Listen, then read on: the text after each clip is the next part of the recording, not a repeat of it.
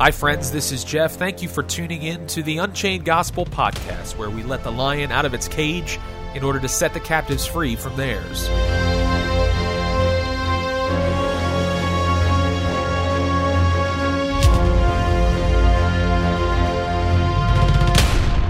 Hey everybody, it's Jeff. Thanks again for tuning in to the Unchained Gospel podcast. Last week we took a look at having a healthy fear of the Lord, so that we can be wise in this day and age. Today I wanted to talk about having a healthy fear of sin, its effects, and ultimately the enemy who's trying to separate us from God. In Genesis chapter 4, verse 17, when Cain is angry with his brother, God comes to Cain and tries to get through to him.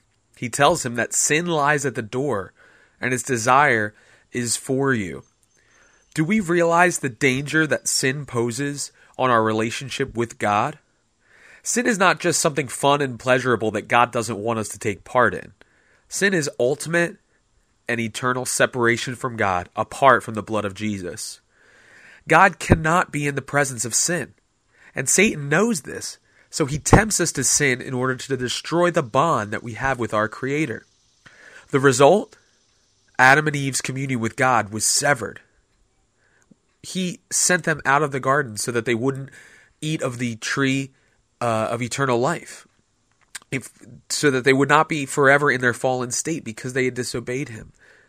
We must never believe the lies of the enemy when we feel that we are being shortchanged by God. This is something that I'm struggling with from time to time, and I've been talking with one of my pastors about it, is the idea that you doubt God's provision. You think that God is holding something behind his back, and he's not giving you what you need when you need it. Sin offers so much and yet delivers nothing but anguish in the long run. It takes you farther than you want to go, keeps you longer than you want to stay, and charges more than you want to pay. Thankfully, God sent Jesus to reconcile the world back to him by accepting the penalty of the very sin that separated us from him to begin with. We often put sins into categories, much like crimes. We think that we can get away with speeding from time to time, but not drunk driving. This logic is flawed because even our little white sins are a capital offense. Our tiny fib caused Jesus' beard to be ripped out and for people to spit on him. Our moment of stumbling secured his feet to the tree. Our wandering eyes resulted in his being irritated by the blood dripping from his brow.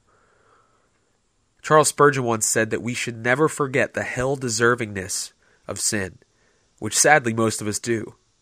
We often play with little sins, thinking that we can maintain a handle on things, but quickly those sins can become gross insubordination and rebellion against the Lord. Christians often live in fear of the consequence of their sin instead of having a fear of the power of sin itself. A fear of sin's consequence is not enough to cause us to maintain a safe distance from sin, but a healthy fear of the sin that nailed Jesus to the cross and of the enemy who desires to sift us as wheat is integral to keep us in unbroken communion with God. May God grant us this healthy fear of sin and the enemy. 1 Peter chapter 5 verse 8 says, "Be sober, be vigilant, because your adversary the devil walks about like a roaring lion, seeking whom he may devour." Thanks a lot for tuning in. Join us next Sunday for another episode of the Unchained Gospel.